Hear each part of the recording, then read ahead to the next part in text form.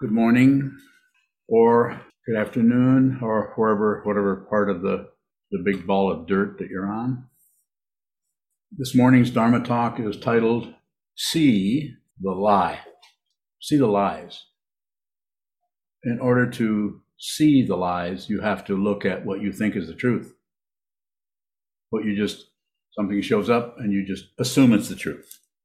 No investigation at all. You need to see what is showing up to see if it's true or not. And there's a couple kinds of truth. There's relative truth, which is the polarities, right and wrong, up and down, back and forth, life and death, all those polarities. You have to see those. You have to see yourself. This is a do-it-yourself. This is a transcendental do-it-yourself project started 2,500 years ago by the Buddha. If you're a true student of the Buddha, you don't believe anything. You don't disbelieve anything. You certainly don't ignore anything if you can help it. And sometimes we can't help but do one of those three. Sometimes, all the time. So it's about seeing that, not about getting rid of it, stopping something, stopping negative thoughts. Please don't bother to do that. So pretty biased over here. I feel, I see, I think, I understand that the only way you or I am going to be able to see the truth is to look at the lies. Look at the lies. And the lies are that you are a solid, separate being from everyone else. This is untrue. But don't believe anything I say. You can consider it. But it's untrue. You have to see it, that you are not a separate being. Nor are you all one with everything. That's the other polarity that sometimes is deceiving. You can't do this with the intellect without the sitting practice of meditation. And as again, I said, I'm very biased here, having spent about half of my life, well, more than half, close to 50 years studying this particular path, studying this particular mind stream, This particular mind stream is not an individual. It is individualized because of the attachment to the body, because of the attachment to the mind, the attachment to thinking, the attachment to feeling.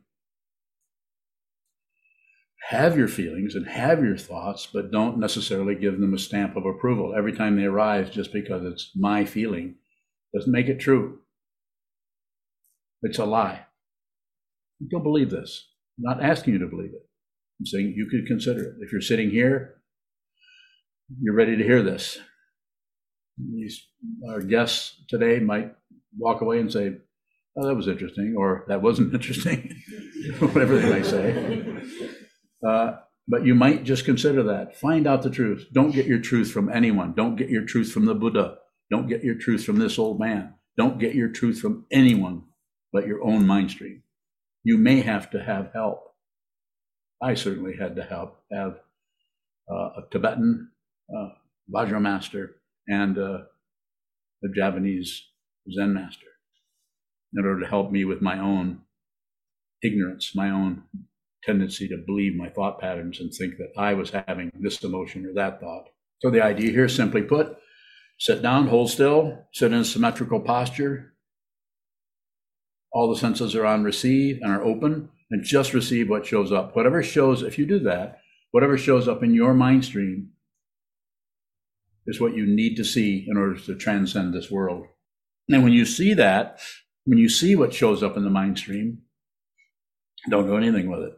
You see, you're sitting and you notice some kind of negativity, worried about what's going to happen tomorrow, or just some kind of something that shows up that is intense negativity with no reference. Sometimes if that happens over and over, we call it depression, or anxiety. What's going to happen next? I don't know. What should I do about it? And what do we do? Generally what we do all over the place, because no one is willing to look deeply into the nature, into the source, which you can't find, by the way. But you have to look at it. If you don't look at it, then you won't realize it's sourceless. All dharmas are without blame. There's no one that is to blame for anything. No one gets credit either. If we don't do that, and we opt for some other way, then it's usually some kind of a cover-up, which I gave a talk a few weeks ago on cover-ups, on how we cover up. We cover it up with medication. You can cover it up with meditation. If it's not a meditation that is on receive, if it's a meditation that's on produce a good state of mind, be a good meditator, be really clear, be really peaceful. If you're looking for peace and you have some kind of demand to be peaceful, this kind of meditation is not going to help you there, because this style of meditation is going to take you right into the labyrinth we call your karma. What gave you this shape of ear? What gave you this eye color? What gave you this skin color? What gave you this sexual orientation? That's dependently arisen. That means you cannot find the first cause for anything. If you find the first cause and you think it's the first cause, that's a lie. It's relatively true. Relative truth is always true. Fire is hot. Wind moves. Earth is hard. Metal is shiny. What else do we have? Water is wet. Water is not wet. Water gets things wet, but water itself is dry as a bone. Don't believe anything I say. You could consider it. Kevin, don't look at me that way. He's shaking his finger at me. Now he's got both fingers. It's time to blow my nose. So it seems to take a form or a discipline so that you can actually sit down. You don't have to become a Buddhist necessarily, but sit down, hold still, and watch what happens in the mind stream without agreeing, without objecting, without grasping, without shutting down, without. And that is called a practice, because you have to watch yourself shut down, disagree, ignore the situation over and over and over again before, over time, that disagreement, that grasping, that rejection, that passion, aggression, ignorance starts to lose its force, lose its viability, because you are no longer fueling it with your objection, your agreement, or your ignorance. That's how you fuel. That's how you fuel the insanity of the mind. If you look around the world, there's relative sanity somewheres, in some ways, but the relative insanity is rampant. It's everywhere, and you cannot solve that.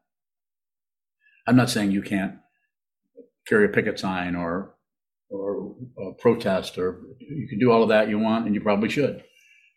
But if you do that without first seeing the aggression that is buried in your mind stream, in your heart stream, in your life stream, that aggression will get projected out on others, and you'll think the aggression that you're actually experiencing is there, when actually the aggression is here. As Kabir said a couple of centuries ago, the poet said, if you have in your heart a loaded gun, how can you have God? Unload that gun. First find the gun. First find the aggression in yourself. And then you don't have to unload it. All you have to do is see it, witness it, not make more aggression to try to get rid of it, not ignore it, and not come up with a bunch of excuses about why you have it or how you were treated when you were 4. Not that that isn't relatively true. What happened when you were 4 years old is relatively true. But if you get hooked into that circularity of right and wrong, up and down, taking everything to court, if you do that, you just perpetuate the myth. Perpetuate the myth of some kind of solid reality of right and wrong. Sacred and profane are not separate. They just look like it. You have to see that. Otherwise, you'll be sucked into one and pushed away from the other. It has to happen with your awareness, your body-mind complex, a human being as a human. You have to see it yourself. Very difficult to do on your own, completely on your own, without spiritual guidance from someone who has been doing this for a while. This doesn't mean everyone who's been doing this for a while automatically gets credibility. You listen to someone talk for a while, listen to someone or read a book or join a community, or you'll know pretty quickly whether this has some authenticity to it or not.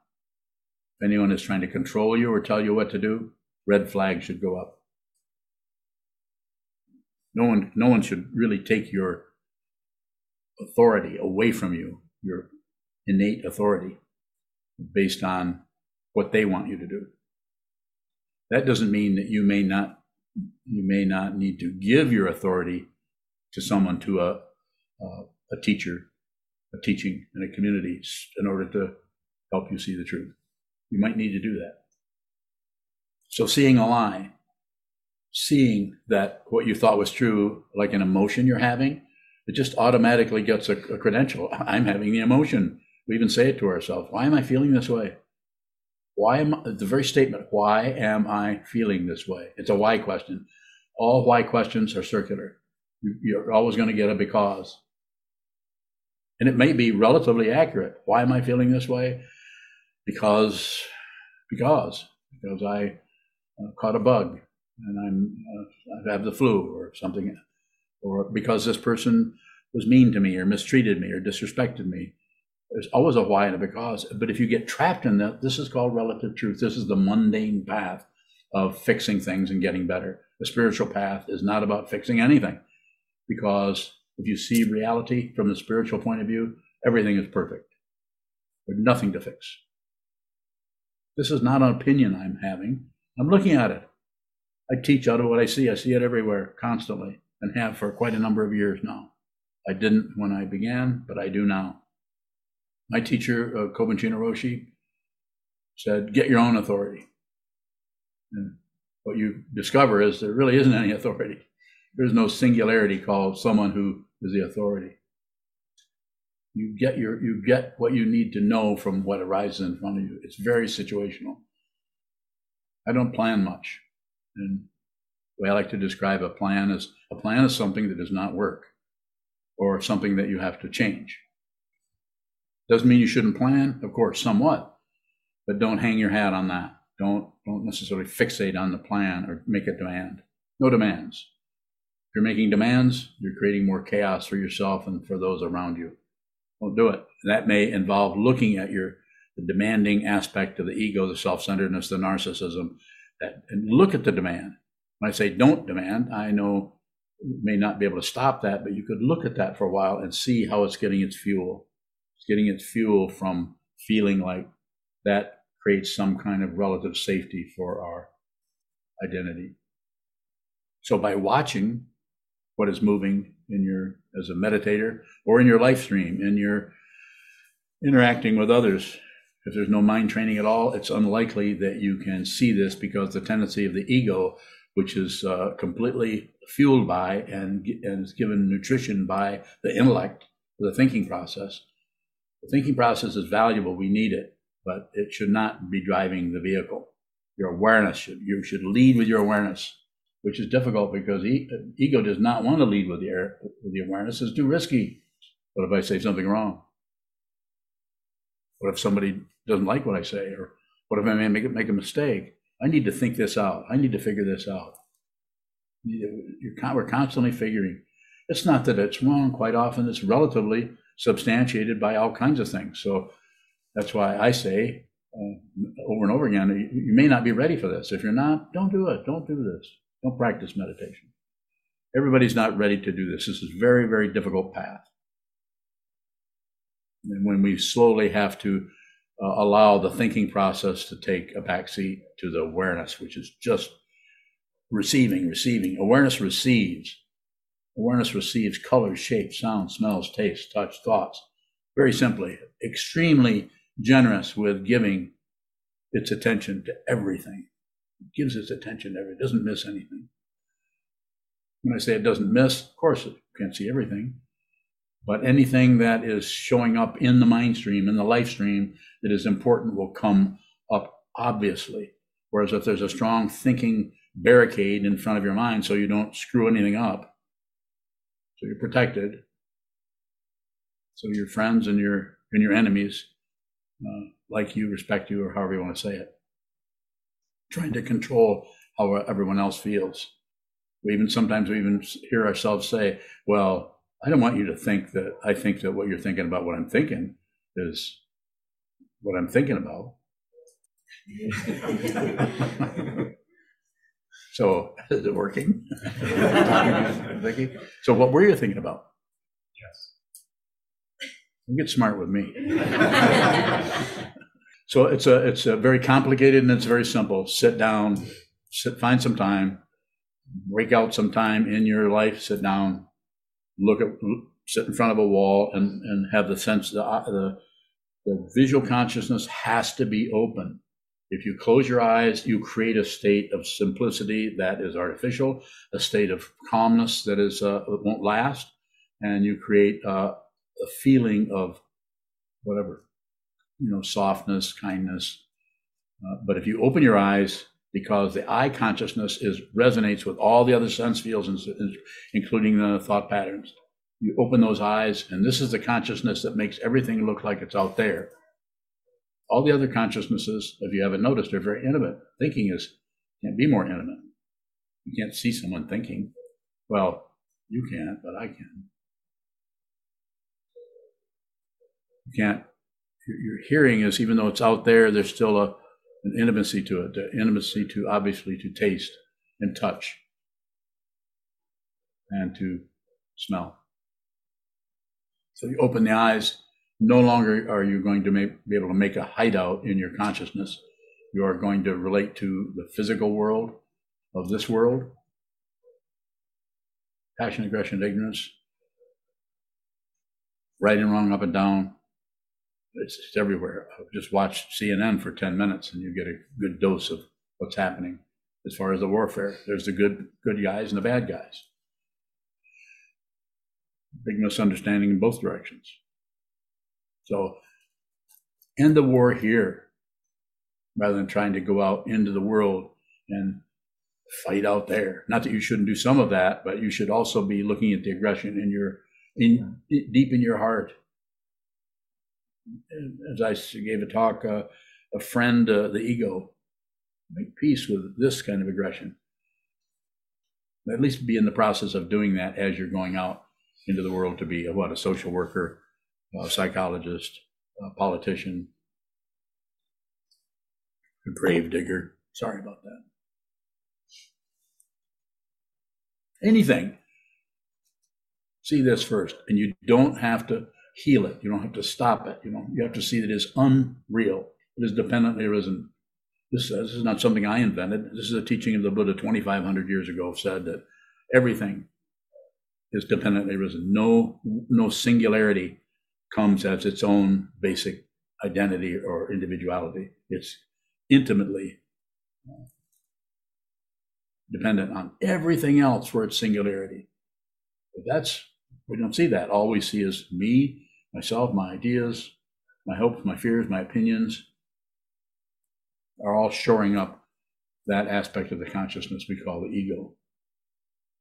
Is it wrong? No. Live your life. Do what you want to do. Maybe this is your lifetime to do this or that and not train your mind. And there's no sales pitch here.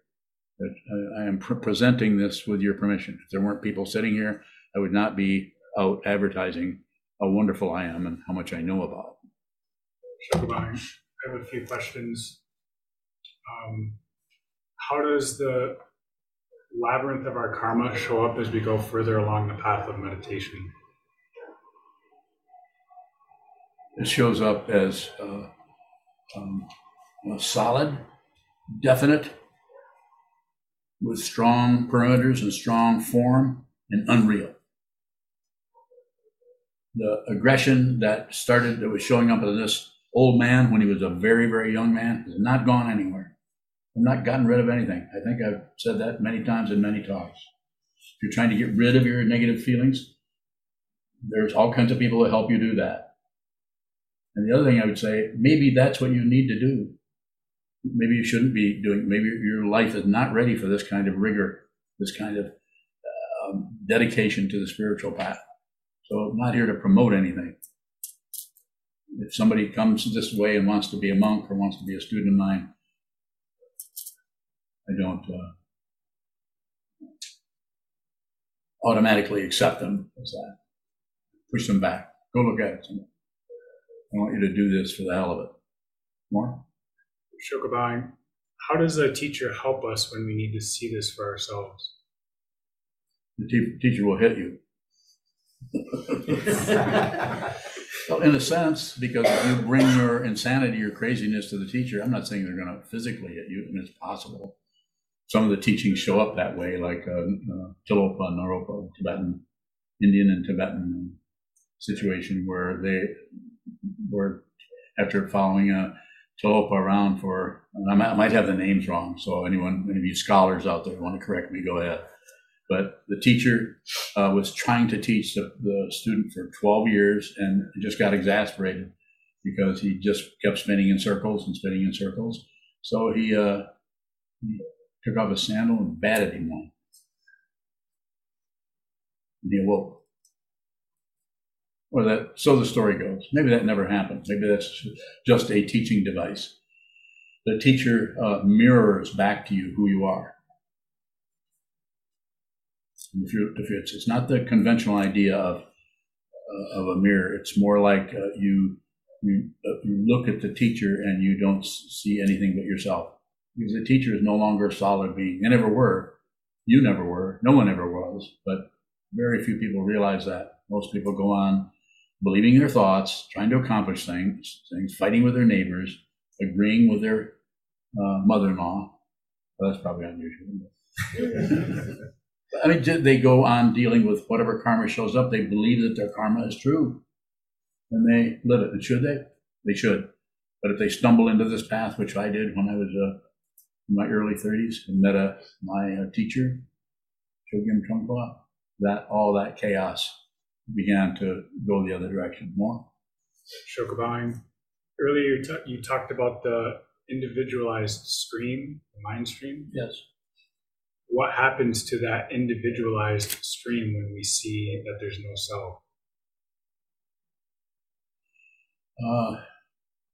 To use those same terms, it doesn't do much of anything, except there's no longer any grasping, rejecting, or shutting down. And if there is grasping, rejecting, or passion, aggression, and ignorance, and shutting down, it's untrue, and it's seen immediately. So it may show up. The particular karma that you bring to this path is probably going to be very difficult, probably never going to be able to do this.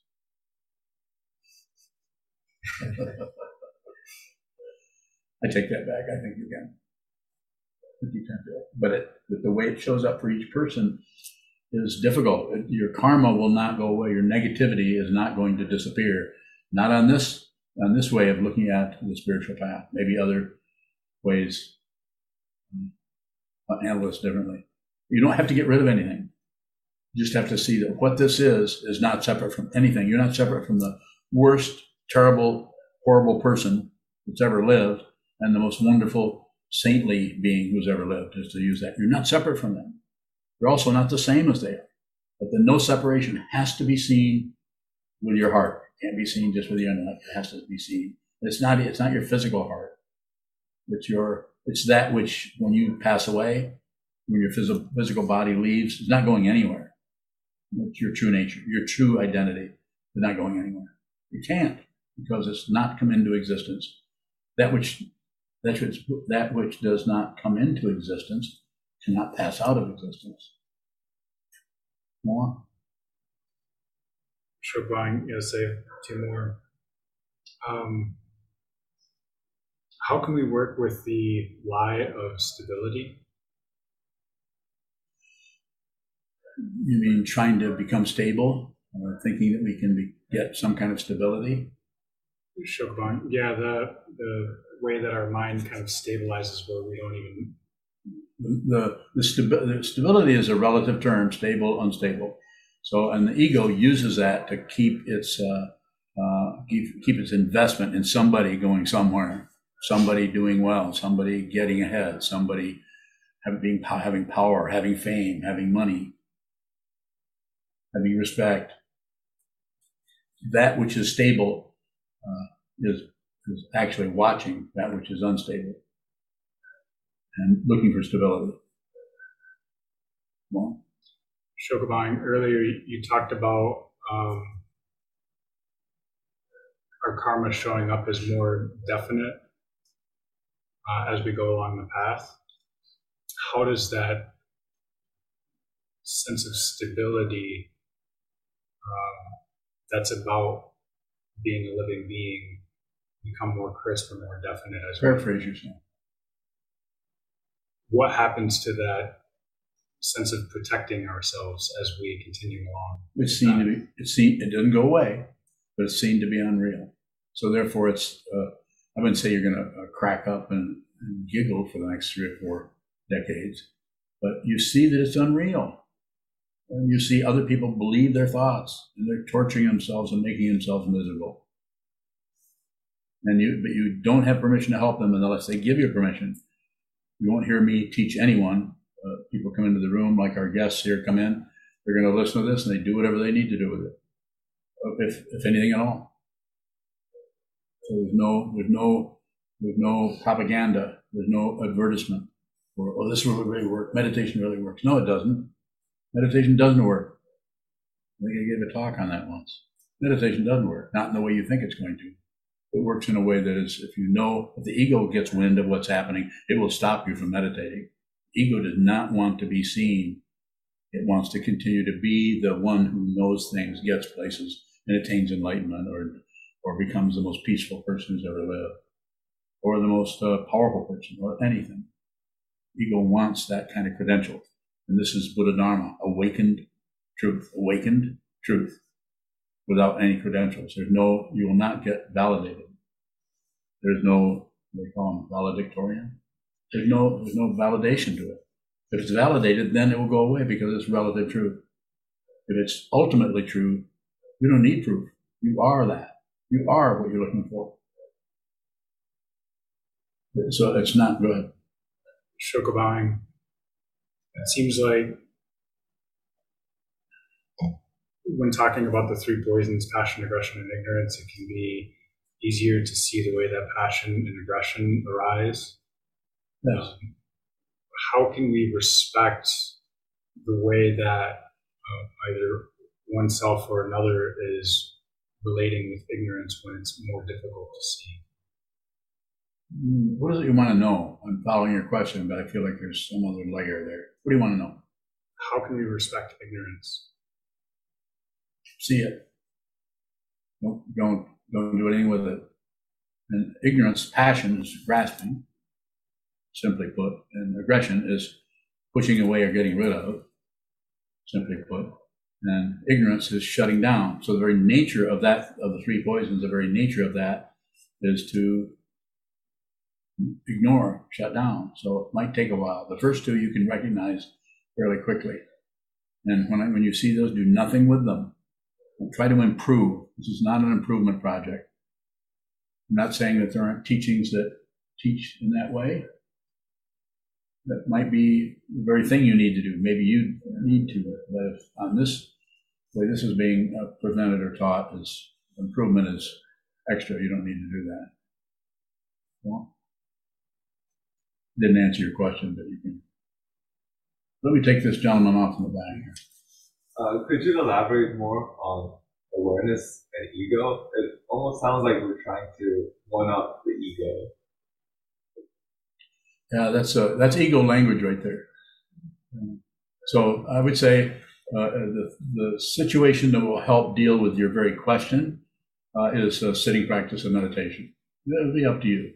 But to sit down, if you hold very still, since the body and mind are not 2 separate things, they just look separate. And the ego uses that separation to validate him or herself or themselves. It uses that to validate it. That's how you can drive to the store and yet think about what you want to say to your neighbor a few hours from now at the same time. So it's there's an incredible ability to just go in so many different directions. And this validates the self-centeredness by being able to even do that. So it's a matter of just continue to sit down and look at the lie, look at the ego. There's no solid being. And that solid being, if there were a solid being, it wouldn't need all the credentials and all of the credit or the blame. The ego will also maintain itself through blame or shame. I'm the one who can't get anywhere. I'm the one. I'm a terrible person. Ego. Fundamentally, there is no positionality there. More? Question? Thank you. Yes, go ahead. This is not about what you were talking about, but I was just curious. Now, like a lot of the chants and text around here is in Japanese, but I mean the Buddha was Japanese, so why use that language? Well, we like it.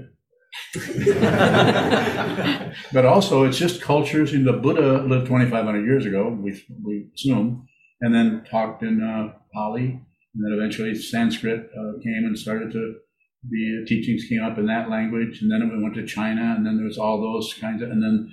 But when Buddhism comes to a particular country, it starts to take up the form of the country or of the culture, rather than be just move in with exactly what the Buddha did with those same kind of robes and those same kind. So it's formless. The teaching is formless, but we need forms. We need forms. There's a Kagyu, a Tibetan Buddhist altar over there, a shrine, and there's a Zen, Japanese Zen altar here with a Chinese. This is a Chinese Buddha. That's where it was carved at originally. So all of those things, they just come together to support the teachings in different ways. And as far as the Japanese, we chant the Heart Sutra in Japanese, and we chant in the mornings, and we chant the Heart Sutra in English, Red Pine's translation of that. And so we do some things in English. And, so I'm not sure if I've got to where your question is coming up from. Okay. Sure. Bowing. Earlier you said we need to see the truth in our own mind stream. Is that different than a kind of self-validation? No. The self-validation is the lie.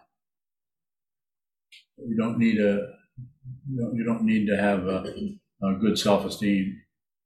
I mean, you could. I mean, there are ways of doing that where you can function the rest of your life with being in better shape than you were, say, when you were born or when you were raised. You can deal with it. There are relative ways to do that. It's just that it doesn't deal with the fundamental situation, which you will run into like a steam engine when you die. If you don't find out who this is before this body-mind collapses, then who you think this is will continue to show up in the intermediate state, and you'll be born again. Is that true? I don't know. I have no proof. I'm looking at it. I don't need proof. If I'm looking at it, I don't need proof. But you might need proof. And I would say, well, then get some. My proof is in front of me. It's like, is fire hot? Yes, I have my hand in it 24/7. Go ahead. So does seeing the truth for ourselves function as a kind of proof? Well, yeah, the journey's over. There's not anything else to see. There's nothing. The only if it's this path with the vows that you receive on this path, the Bodhisattva vow to save all beings, put others before yourself, that takes over. So you continue to live for others. You no longer live for your own benefit. This doesn't make you some kind of weirdo or some kind of saint. Whoop-de-doo. I'm so selfless. No, it doesn't work like that at all. It actually is without a self. But everyone's without a self. They just don't know it. So you're able to, out of your understanding, if people are ready to receive that, you're able to relate to them where they're at.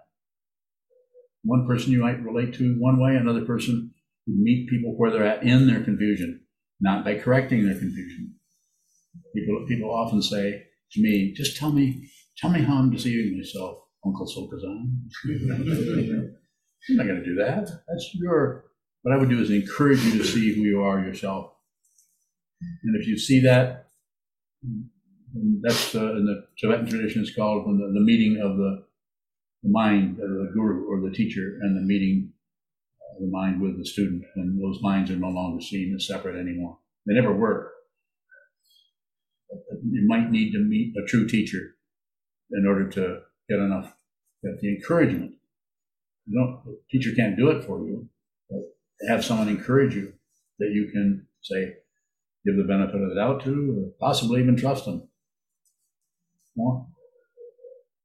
I have a question about the practice. You were saying how the visual consciousness is really separated or enhances that. So why do we face the wall with our eyes open? Well, you don't want to get overloaded. You want to look at a Coney Island of the mind. You don't want to look at a three-ring circus. You don't want to look at a football game. There's too much happening. But on the wall, the visual dynamic of consciousness, the visual consciousness, the eye, the organ, the consciousness that works with that kind of a situation, and the wall itself. So that is open. You're seeing the wall. You're seeing the space between your eyeballs and the wall, the texture of the wall, maybe a crack in the wall. Or it could be your refrigerator, it could be a closet door. It could be you could be looking at a tree. Something where nothing is moving there, but the visual consciousness is still on receive, along with hearing, smelling, tasting, touching, even thinking. More in that same area if you have it. So it's, am I understanding you to say it's about keeping it open but not too busy, the eyes? So you set up a situation of sitting still, not maintaining, but endeavoring to sit still, but no macho stuff. No forcing yourself. If your legs hurt, move. If you fall asleep, go to bed. Don't try to necessarily stay awake, other than a little bit. If you doze off a little bit, that's fine. But if it keeps happening, go to bed, take a nap, sleep for 20 minutes. Yeah. Don't fight with that. Fight with nothing. No more war. That's the practice. The Japanese male-dominated traditions in ancient times tried to do a lot of controlling because their misunderstanding of discipline. I'm not going to do that. Discipline needs to come out of each person as understanding the nature of form, which that form is full still, watch the movement in the mind stream, in the life stream, down the hall, the noises from down the hall. Include. Give everything your attention. More? Value. If there's a thought or belief that we just assume is true and we don't even have the inkling to look at that, how can we begin to see that is alive? Okay, just that you're able to ask that question tells me you have plenty of inklings.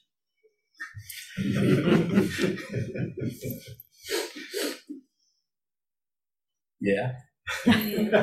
Inklings.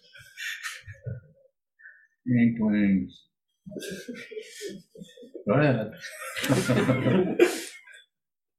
That's right where you start. Just that you have an idea. Then, rather than go to that directly and try to prove it a lie or something like that, just wait for it to come up. It will show up, and it'll show up in your meditation mind stream. It'll show up in your life stream and walking from the kitchen to the living room or walking out on the porch going for a walk. It'll start to show up. You'll get flashes of that because the mind is being trained by doing sitting practice of meditation to be a receiver rather than a producer. We need to produce. We need to reach for something. We need to make food. We need to put on our clothes. We need to do laundry. So we're producing. We need to interact with others and have conversations. But the receiving part is what is important. Colors, shapes, sounds, smells, without abandoning the color for what it is. It's red, and it's a red shirt. That's the beginning of elaboration and the beginning of ignorance. So we start naming in order to get some kind of control over our lives. More? It just seems like it looks like I have those areas, but I don't know what they are. No. So you're having some sense of it. And I would just say, just continue. Get yourself to the wall. Practice holding very still and watch the movement. This trains you to see the movement. Not only watching the wall, not much is going to happen. It might be interesting, it might not be, but that's where you sharpen the blade. So you go back out to chop vegetables. In other words, think about your everyday life. You have a sharp blade rather than a dull blade. So your thinking process is much more clear. You're more sensitive to when something comes up that is, you're giving something some kind of a validation when you haven't really looked at it closely, but it just feels safer to just believe that. The ego is looking for safety, protection, solidarity, advancement, protection, basically, paranoid. And so it'll get it from wherever it can. The wisdom mind is that aspect of your consciousness that wants the truth and it's not about to settle for anything. It's a question from Isaac Leon. Isaac Leon. How can I begin to get past my fascination and expectations of you?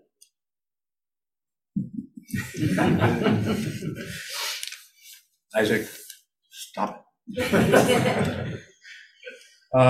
Don't worry about it. They'll go away. Keep listening. Everything gets worn out. So don't be concerned. You don't have to get rid of anything. Just see that what it is actually untrue. It's untrue. Gentleman back in the back, have your hand up. I wanted to ask, when you said when you come to receiver and you just let the shapes and colors come in, Yes. and you put a label on it, like a red shirt, is that a form of grasping? Yeah, it's a form of active ignoring. But you don't have to stop that. This is important. You don't have to stop doing it. Just be aware that when you see something, you jump from the initial perception of whatever that is in any of the sense fields, including the mind, to what it means. So we actually abandon the immediacy of what is arising in the mind stream for what it means. So it's a form of ignorance, a form of grasping, actually. So thank you. Young lady in the front. I'm wondering what exactly the concept of enlightenment is, or What it is and what? and what it looks like, if it does. It's ordinary. There's not much, nothing special is going on, and there's no more picking and choosing with anything. No more preferences for anything. This doesn't mean that you might look at a cheesecake and what's that other one? Vanilla? Cheesecake and what's the other one? Ice cream. Ice cream, and want one more than, and then it doesn't mean you're not going to, you're not like some kind of a dodo bird. You actually like ice cream, and so you eat ice cream with your wife's permission.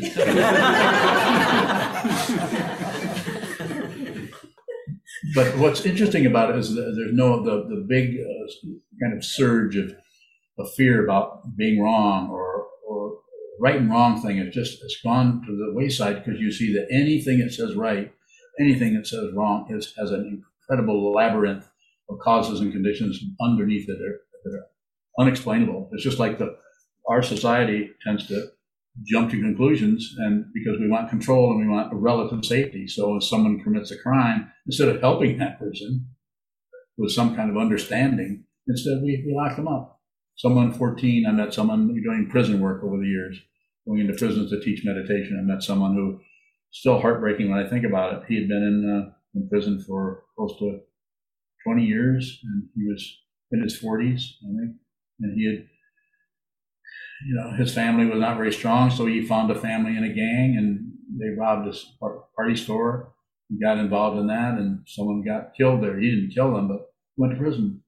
And so rather than working with that person as it was, where they were, instead we shut it down, put them in a box, and then make money from taxing people to take care of people who are locked up for all that time. Heartbreaking to look at, but the causes and conditions that are behind that are just unsearchable. So what you see, you just see what this is.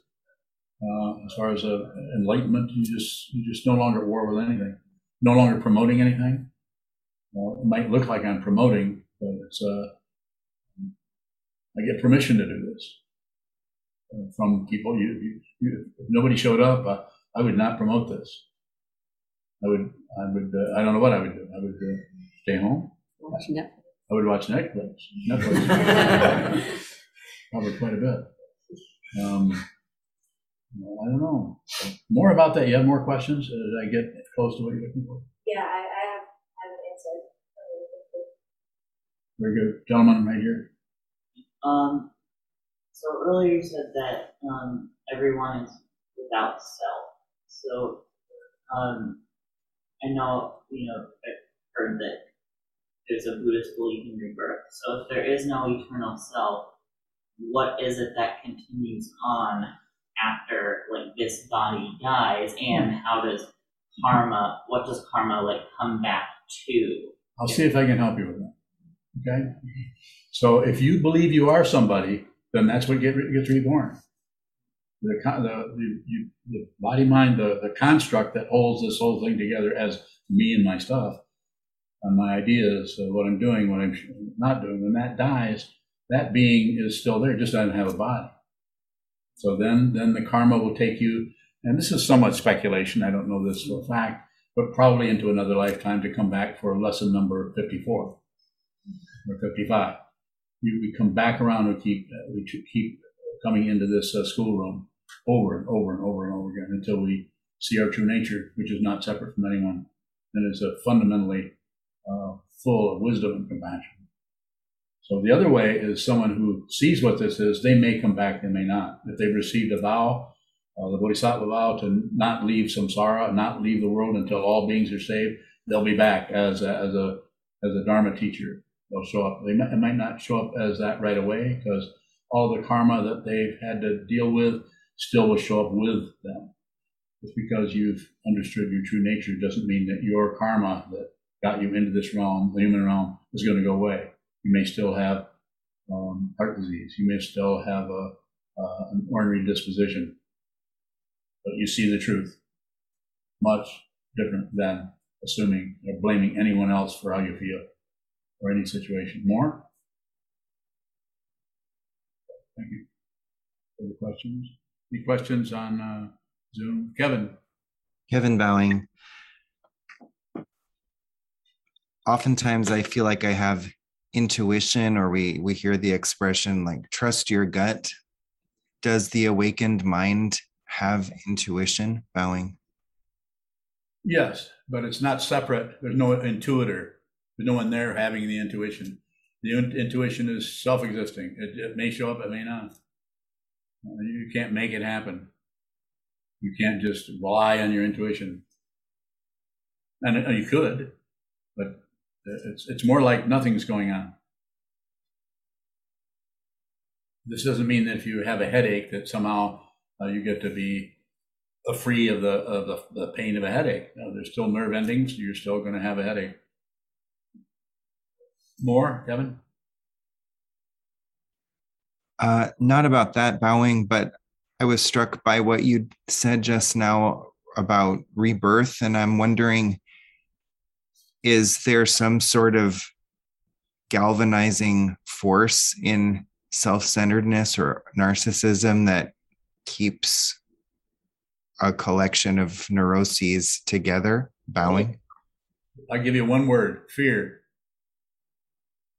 Fear, the belief that the consciousness is so adept at finding its own form, and that form that it finds may be a living being that is real, that is having a life, that is was ambushed by indigenous people in the 17th century and died, and that being comes back. They might not come back as any kind of memory of that. So it's basically fear of otherness, fear of that there's something else that's going to get them, paranoia, something else that can help them. It's probably not paranoia. What kind of noia is that? Noia? So we want this, but we don't want that. We want a lot of this, but we don't want that. And so we operate out of passion, aggression, and that is subsidized by ignorance. So we ignore the fundamental truth of who we are, that we are not separate from anything, anywhere, never have been, never will be. The never word is used to address the illusion of time, because even that is untrue. Yuhong. Yuhong Baoying. Could you say more about how to observe our discomfort while we are lying? Baoying. I just think it's repetition. Just continue to return. It's not going to particularly feel like progress, because it's just, we see it, and we see that it's that we see that we believe it, and then we see that it's untrustworthy. Something about that's untrustworthy. So it's a matter of just continue to return and to receive. The important thing to do is to receive, not to produce. Receive what's coming to you. Receive this incredible world that you've been downloaded into as a human form without even asking for it. Just suddenly you're born, and you have a mother and a father, hopefully, and raise you and they teach you this and teach you that, and based on their wisdom or their ignorance. They do the best they can with what they understand. So just continue to return to it. Your question is valid, and the response I'm saying is continue to return to the wall, return to the Buddha, the Dharma, the Sangha. If you need that form, not here to promote it, but return to the teacher, what is being taught, and the community. Without any one of those three is weak, it's much, much harder to realize your true nature. Buddhism is just a path. It's not a, you can realize this without Buddhism. It's just much more difficult without some kind of really solid structure to actually do it with. Otherwise we get enraptured by otherness, by the promise of some kind of wonderful feeling while. We'll feel so enlightened, or we'll have so much compassion for others. This compassion for others reinforces the otherness, the separation. True compassion there's no feelings there. I'm not saying feelings might not arise, but the feelings that arise for compassion for all beings are so intense, they'll probably blow the top of your head off. You may not want that.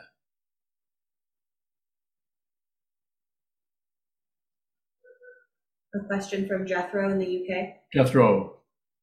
Anytime a person sits down informally out in the world and their mind is on receive rather than actively engaged with thoughts, are they effectively meditating?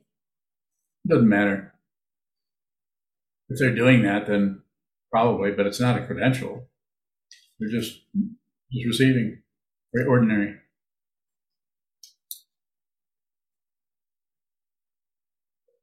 Question from Shane in Virginia. Shane, what the hell have you been up to? When you changed up your diet, did an awakening occur for you, or perhaps a paradigm shift? No. Further questions? Go ahead. What are we receiving from the teacher, if not the truth?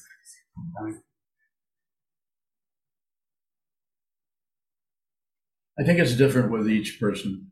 Each person's dedication, devotion, or respect, or receiving from the teacher is just going to show up so many different ways, depending on the karma that even brought you here in the first place. I'm not sure if I'm hitting on what you're asking about, but you can rephrase it or want to. Choose I'm going to ask Shoka this question again. How does relating to the teacher help us to see the truth? You're getting help from Shoka? Finally, I get some. You poor monks. Go ahead. How does relating to the teacher help us to see the truth for ourselves? The teacher functions as a mirror. The teacher isn't trying to mirror you. It's just that they don't see otherness anymore in the same way that the confused person does. So they don't see other beings. They see other aspects of themselves, would be a relative way of saying it. So it's like everywhere you look, you don't see someone else. You see the fundamental nature of everything, which is not separate.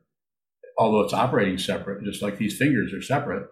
But if you look at what they are, it's not a bundle of fingers, it's hand. So it's just a simple image or metaphor for it. Metaphor for it. Go ahead. You don't have any more to that question? It's so disappointing. Oh.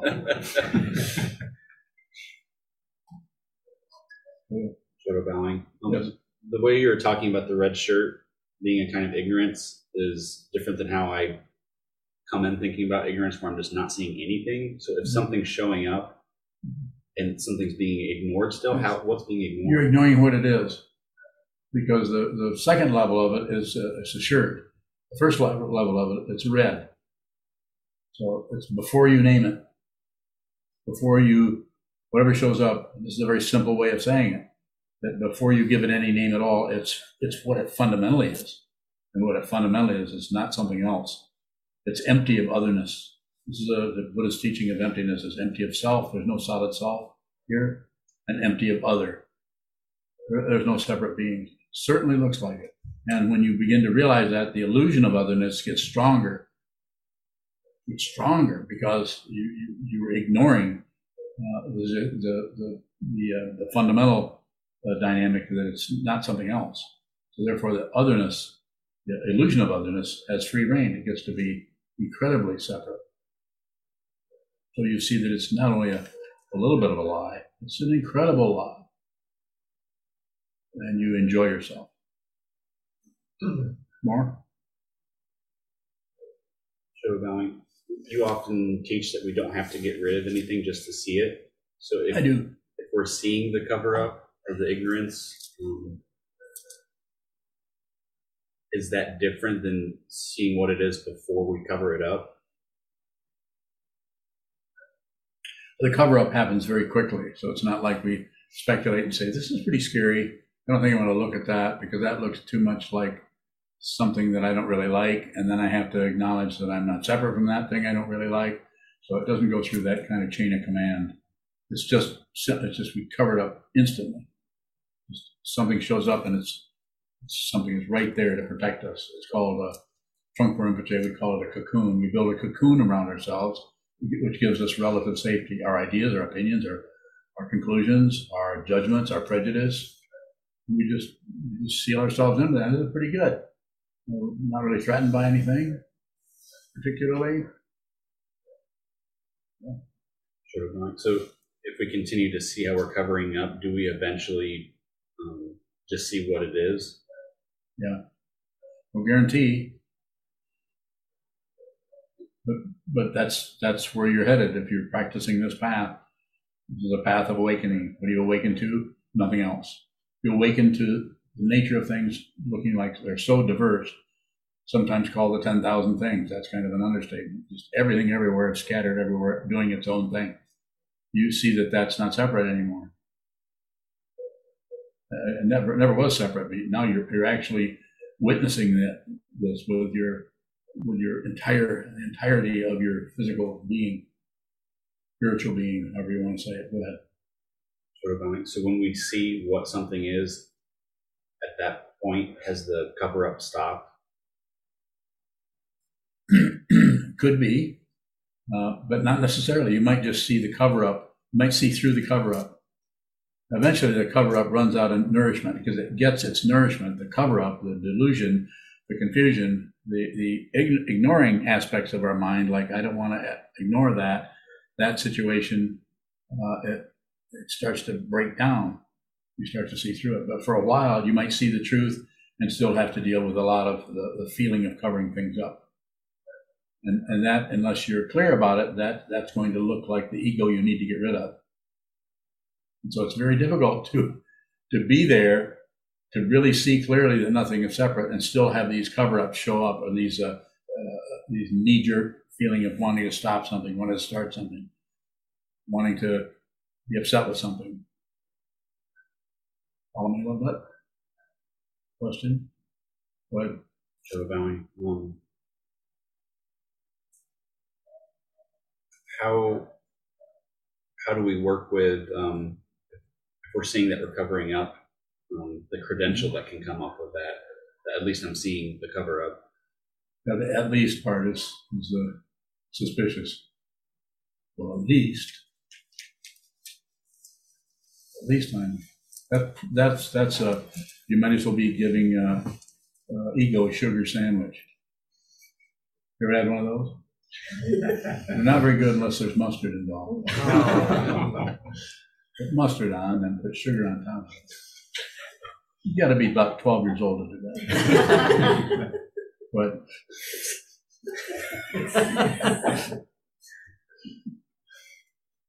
what was your question? How do we work with the credential that can come up with seeing the cover up? Just see all that. See, there's a credential. See that there's a cover up. See that you're getting a credential for, at least I'm seeing it. And just see it, just be there, just witness that without doing anything with it. Take nobody to court. There's that whole system is a very, very primitive, very disrespectful to the fundamental nature of human beings, let alone other beings, let alone aliens. That's why they don't have anything to do with us. They don't want to interact with a race that kills its own kind. They don't do that. How do I know? I don't know.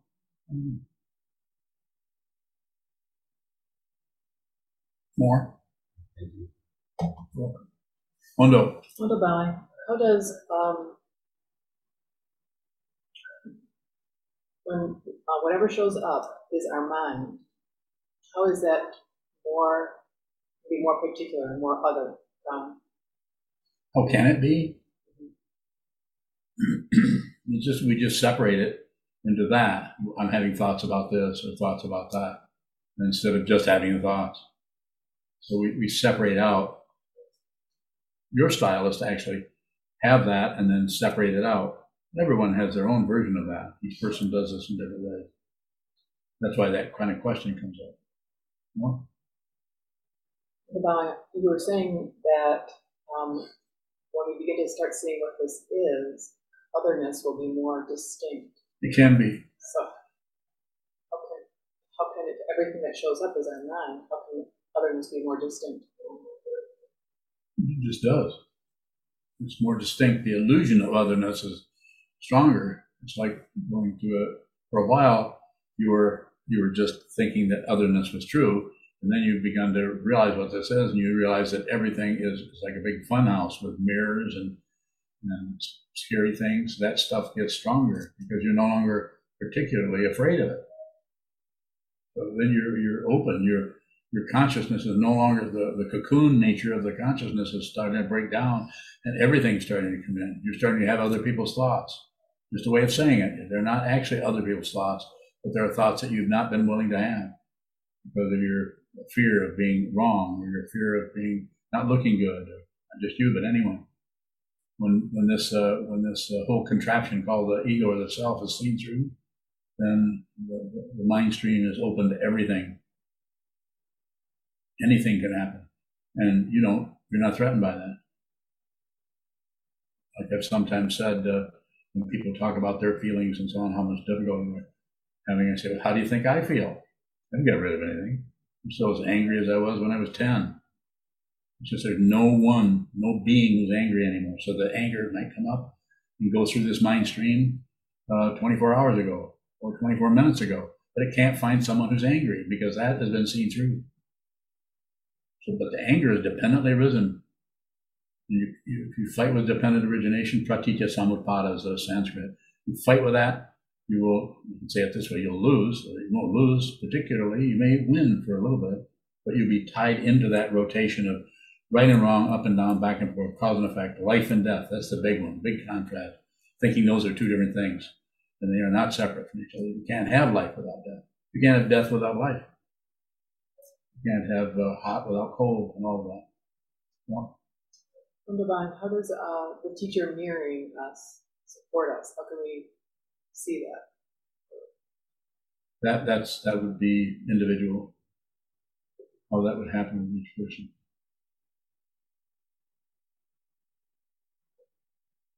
You can go deeper into that, but it has to be a more specific question other than just, how does this happen? Go deeper into it. Begin. How does the teacher mirror us? Teacher is not separate from you. Just looks like it. Therefore, they can't help but mirror you. The teacher isn't necessarily looking at you and thinking, she seems to be confused about this, so I will show up this way and help her see that. That's more the relative approach. I'm not saying that isn't workable in some way. That can happen in psychology. Those kinds of approaches happen that way. The whole idea of transference, which we don't need to go into that here. I don't know anything about it other than I know I've heard about it or read about it. The whole identity situation. So there's some of that happening there, but the deep understanding of it is there isn't actually an identity that is real. So therefore, when the teacher meets someone, true teacher, a teacher who teaches out of what he or she or they see or experience or receive, they're receiving, this old man is producing right now based on receiving the question. And what I'm producing is to say that they're not separate from you, so that therefore they can't help but mirror back who you are. You've been watching this for quite a while, as everyone else has here who is a student of mine, especially close students for years. You might not think might not think I'm doing enough. This often happens. No, it isn't. I even had someone say once years ago, "You're helping everybody else. You're not helping me." Maybe you remember that, maybe you don't. It's been years ago. And I said, she was yelling at me in the Hojo, in the interview room. You know, and I felt sad for her, but I said, well, go away. I'm not helping you. Why be here? I said, go away for a year and then come back and we'll talk some more. But for a while, go away. But she never came back. Was that wrong? No, not wrong at all. Saved me a lot of time, saved her a lot of time. Shouldn't be here, but yes. Shokabang, when the student is separating things into clarity and confusion, yes, is the teacher mirroring something that is other than or different than? I'm not following. What is it you want to know?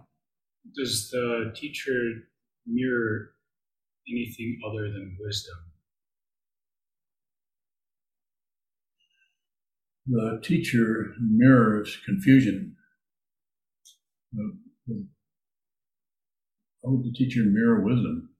Wisdom isn't separate. We're using relative terms to talk about an ultimate understanding. But you have to, is that correct grammar? There are no. What will you say? What's next? Wise guy. Bujudao. So, the teacher's not deliberately doing anything. So that whatever the confusion comes this way, the teacher may even aggressively come back and say something to you. May not do anything. Go ahead. Shokabang, it seems like if I'm interacting with somebody that's also not clear, there's a mirror. Wait a minute. How do you know they're not clear? I don't. Why'd you say that? As an example. You can't say that as an example without feeling that someone else is not clear. But eventually, so what happens? Eventually, everything becomes your teacher. The teacher introduces you to your world, as my teachers did to me many years ago, and you begin to see there isn't anything else. It's empty of other. Therefore, everything that occurs, if you become a student 100% of the time, all the time, always a student, always on receive, produce as little as possible, talk as little as possible, then everything is your teacher. Everything will teach you. Oh. Shokabang, so when it seems like there's a contrast with the teacher and how they are mirroring you, is that a projection? Is it up to you? Yes or no? It seems like there's some difference in how you mirror me than how I see somebody else mirroring me. Is there somebody mirroring you? Somebody's got my job? Am I the main mirror? MM. M&M's. MM. Main mirror. Who else is mirroring you? You suspicious about other mirror? Say it. Say what? What you're about to say? Shokabang, what is that? What is that apparent? What is that seeming difference that It's a projection. There is no difference. Everything is a teaching. Everything. Every Sangha member, everybody in the community is teaching. They may not be doing it deliberately, but they're doing it just by functioning as it could be an enlightened being or it could be a confused being. It could be any kind of being, but everything is a teaching. You have to be on receive. You have to be a student. If you're not a student, you flip out of that into somebody who knows more than others, knows more than me, knows more than anyone. It's not that there couldn't be something correct there. Relatively, of course.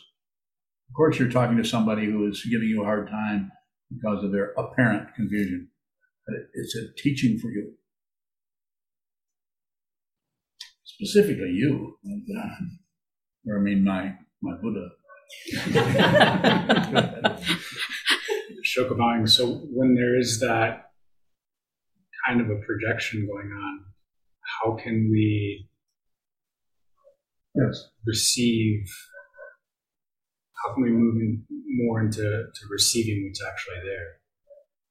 It's just practicing, just noticing, seeing that you're jumping to or moving into conclusions about what's there instead of actually seeing what it is. You're leaving the color red for the name red and for the red shirt and for the who's wearing it and why that shirt, that red has too much blue in it, which makes it approach purple.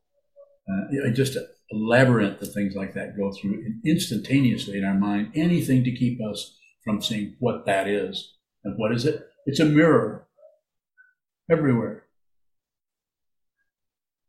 It's a mirror, and this mirror is reflecting who you are, what this is. If you're confused, that's what it's going to mirror back to you. And if you see what this is, then you're awake. You don't see anything else. You don't see otherness. The whole world is empty of otherness. Not a conclusion. It's just a relative description of nothing else. Let me see if there's any on Zoom. Wulong Bowing. Well, go ahead. How do I serve as a mirror when I'm with a loved one who believes I'm the cause of their suffering and or joy? Okay. Here it comes. You ready? Wulong? You ready? Shut up. How's that? Don't talk. Mirrors don't talk. Don't talk. Unless you're an awakened being, which I know you are, but you don't know about that yet. Unless you've realized your true nature, then don't talk. And if you realize your true nature, you'll always say the appropriate thing. When I say appropriate, you'll say something that is in tune with dependent origination and also will be fundamentally helpful to that person. So the best thing that you can do as a practice is don't talk. Less is better. As I sometimes say, make them drag it out of you. The other person that you're dealing with have these the polarities that show up there. Less is better. Don't correct anybody. Even though you're seeing that they're confused and they're misunderstanding you, please don't explain. If it gets into a conversation, then craziness is going to win. Just if you have a conversation about it, it just gets all wound up in knots, depending on the karma. You've been ignoring the karma that the other person has been ignoring, then that karma, that crazy passion, aggression, and ignorance gets together and comes to some kind of resolution. That may be a resolution, but it's relative. So what does that mean? It's coming back. It's relative, so it can't, it may go away for a while, but its very nature is circular. It will come back again. Then you'll come back and sort it out again, and then it'll come back again. The fundamental misunderstanding is mistaken identity, that there is a person by the name of Wulong. That there actually, Wulong is there. Wulong, Black Dragon, is there, but unreal.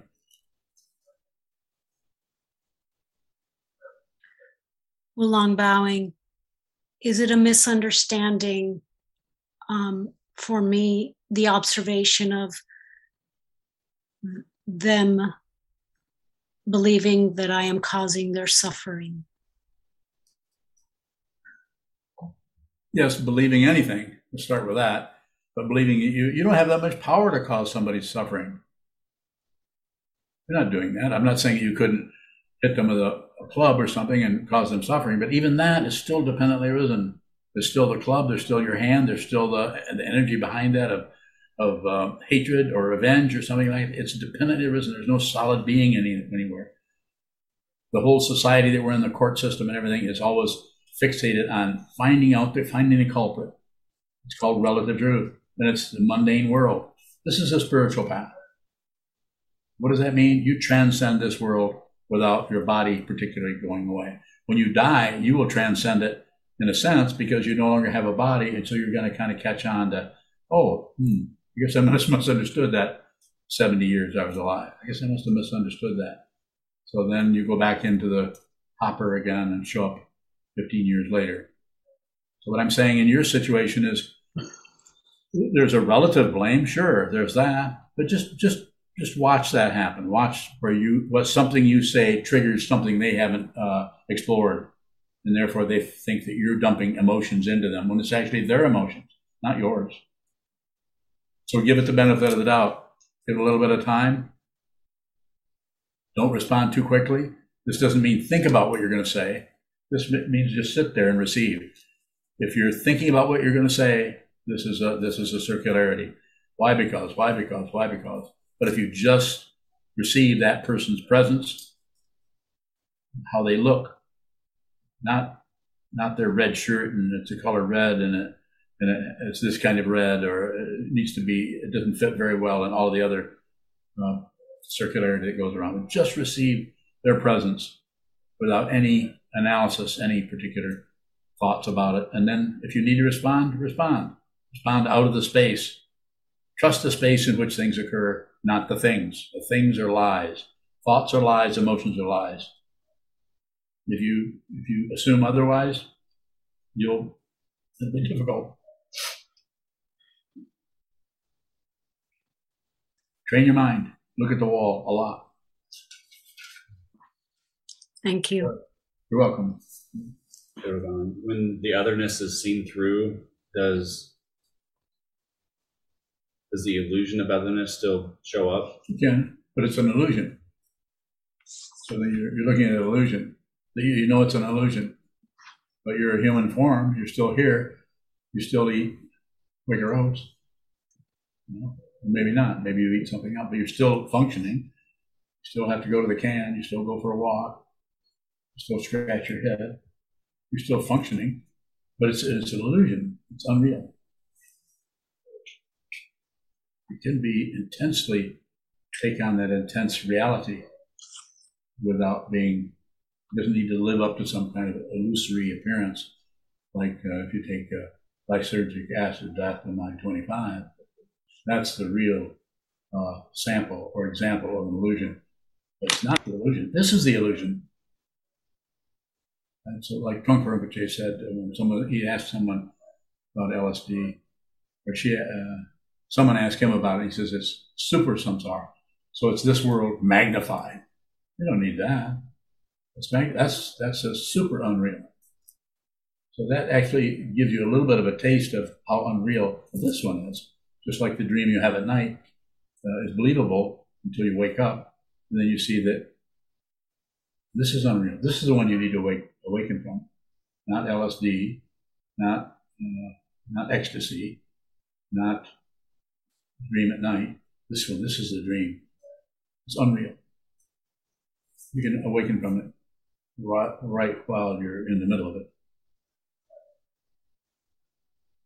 Are we done? Nihon bowing. I have 2 questions, if you don't mind. I don't mind. Go ahead. Nihon bowing. How to look at the intention of our lives? So the intention is the different way. The way I've talked about it, the intention in the mundane path or everyday life is I intend something and I want a result. I intend something and I want a result. I'm going to do this to get that. I'm going to do this to get that. I'm going to study to get a PhD. And not wrong, do all of that you want to do, but that is the relative path of cause and effect. The mundane path is to intend to see the truth. The other way we use in this the Bodhisattva path, if you receive precepts, then your intention is to save all beings, put others before yourself, which is impossible to do because we're so self-centered. Very hard to put others before ourselves, especially when that person is mistreating you. How are you going to do that? Society will tell you, don't take that, or do this about it, do that. Just by intention, the intention to see it in your situation.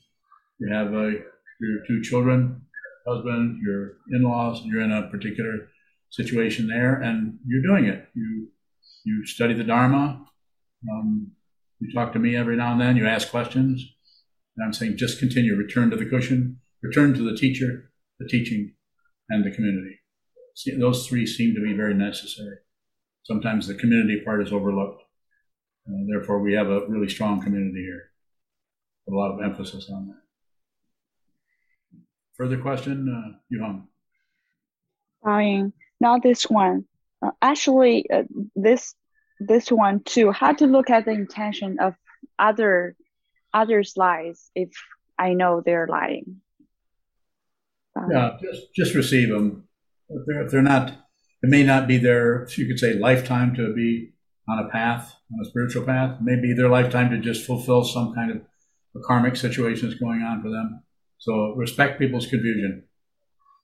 If you respect their confusion, then you start to see their enlightenment. You begin to see their enlightened nature shining right through all that confusion. So nobody's condemned to anything. But it may be a longer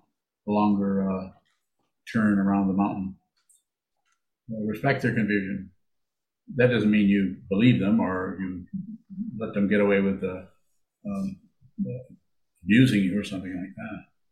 Be respectful of people's confusion rather than try to correct them or change them or get them to meditate. Please don't recommend anybody meditate. That's their business. If they hear about it, that's good enough. Fine. Back to the mirror question. Yes. How do others mirror us? What we see is our perception Yes. from our own identity. How do they do that? Yeah, how does that work? You said that you mentioned that what we see is our own projection. Can others mirror us? How does that work? It's worked very simply, just like it said, the mirror quality is, the mirror is nothing. It's nothing, just a function. And so something comes in front of it and it's reflected back. So we can get into some kind of psychological labyrinth about how that's happening with each person. But it seems to be more helpful to just keep it very simple and know that anything that is happening that's functioning as a mirror or as a teacher, once you've met the true teacher, then that teacher will help you see everything as a teacher. So your self-centeredness and so on begins to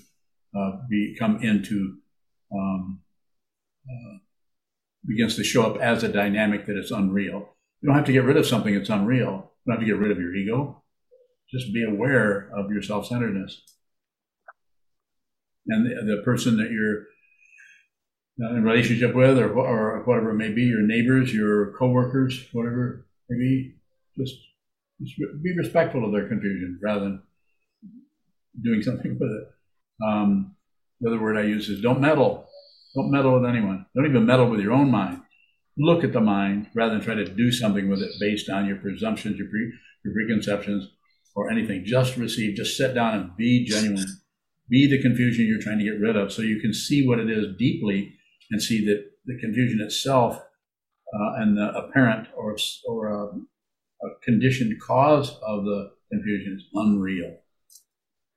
It's dependently arisen. It will come and go. Your true nature can't appear because it's never disappeared. It's always been here. You ignore it. You ignore your Buddha nature, awakened nature. This is what the Buddha came to tell us about 2,500 years ago. And other teachers in other lineages, every now and then someone shows up in different areas that it looks like they're very clear about the nature of the world and of reality without particularly being Buddhist, maybe Christian. Meister Eckhart, a 13th century saint, I would call him a saint, who was probably murdered by the church. But he was outrageous. He said, if God went that way and truth went that way, I could let go of God, which is a little bit extra, let go of God and follow the truth. That's all this is truth. It's the truth. There's no proof of it. You need proof? Probably this is not a good approach for you to go. You should do something else. Thank you. Thank you, Yuhang. Okay, we'll close. May the merit of this penetrate into all places, so that we and every sentient being together can realize the Buddha's way. Ji-o san shi fu shi son bu sa mo ko sa mo ko ja ho ro mi. The 10 directions, the 3 worlds, all Buddhas, all venerable ones, Bodhisattvas, Mahasattvas, the great Prajna, Paramita.